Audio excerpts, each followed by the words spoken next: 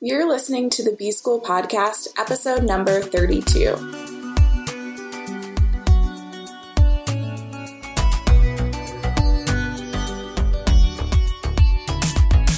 Welcome to the B School Podcast. I'm your host, Taylor Elise Morrison, and I'm sharing my journey of learning, unlearning, and growth in the hopes that you can do the same.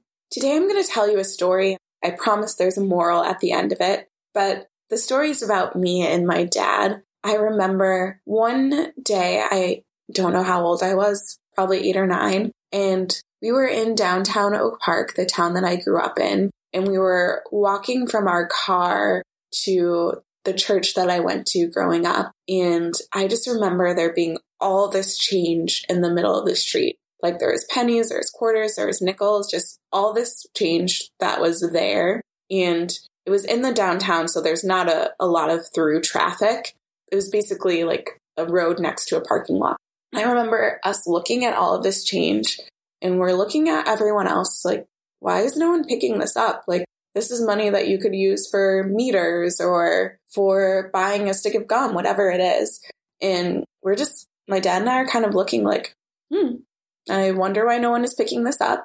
And then we just went and we started picking up the change. And it was a lot of change. I think we went to a bakery that was really close by afterwards. And like, I got my favorite brownie from there and my dad got something else. And it was a nice chunk of change that was just spread out all over the street.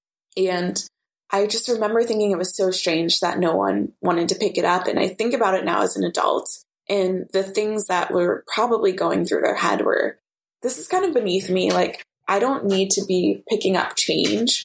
Or they could have been thinking things like, I make decent money. I don't need to be picking up change off of the street. They could have been interested in the change, but worried what other people would think if they started picking up the change. And meanwhile, me and my dad were like, this is a bunch of change. We're going to go to our favorite bakery afterwards and buy a brownie and buy a good cup of coffee and be on our merry way and have like meter money for days, for years. And I was thinking about that story because I was thinking about what it takes to actually make a dream happen. And I have so many people who tell me that they've got this idea that they have on their heart. It could be to get a new job. It could be to start a business. It could be to start a social enterprise, a nonprofit. It could be so many things. But people tell me that they've got these dreams and then they don't want to do the work. They don't want to be the person who is picking the change off the ground. They don't want to be the person who maybe has to limit their social life for a little bit so that they can focus on building things. They don't want to be getting up a little bit earlier or staying up a little bit later.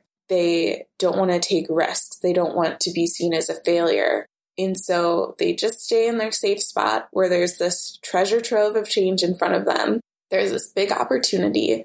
There's this thing that maybe excites them, but they don't go after it because they're nervous about how it'll be perceived. And they just fundamentally don't want to do the work that it would take. And I've been side hustling since before I had a full-time job. But as my responsibilities have increased as a wife and as someone who has a lot of responsibility at my part-time job and has a lot of responsibility to my clients, I see even more and I appreciate even more how much work it takes to make the thing that you want to happen. And if the work isn't for you, if that's not something you want to do, that's fine. But I just would love to see more people acknowledge what they want to do and then make that decision. This is worth it to me. I'm going to work for it. This isn't worth it to me. I'm going to let it die off, because this in-between place is the place that kills me, where I just want to help people say, hey, you could totally do this. Let's talk about how we can take that big thing and make one step that makes sense for your life right now. So my challenge to you today is, in the words of Missy Elliott, to think about the dream that's on your heart, and you're going to decide if it's worth it. And if it is worth it, then you're going to work it. You're going to get to work. Do one thing. Maybe it's researching a new company to go to. Maybe it's understanding what needs to happen for you to file for nonprofit status. Start doing one thing, one piece of the work, and keep biting off pieces of the work every single day. Today's podcast is brought to you by me, and I guess it's brought to you by me every day, but I offer these best next step sessions where I help people break their big dreams down into bite-sized, actionable goals.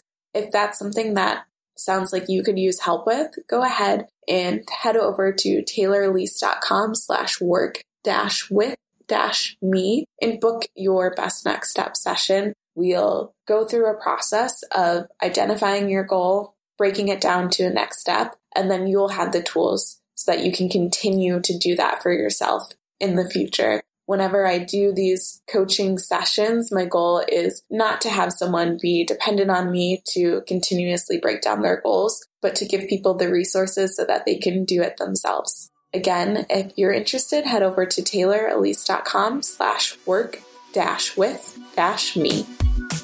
Thanks to Andres Rodriguez for the intro and outro music. You can keep in touch with me on Instagram at Taylor Elise Morrison. Elise is ELYSE. And check out the resources on my website at taylorelise.com.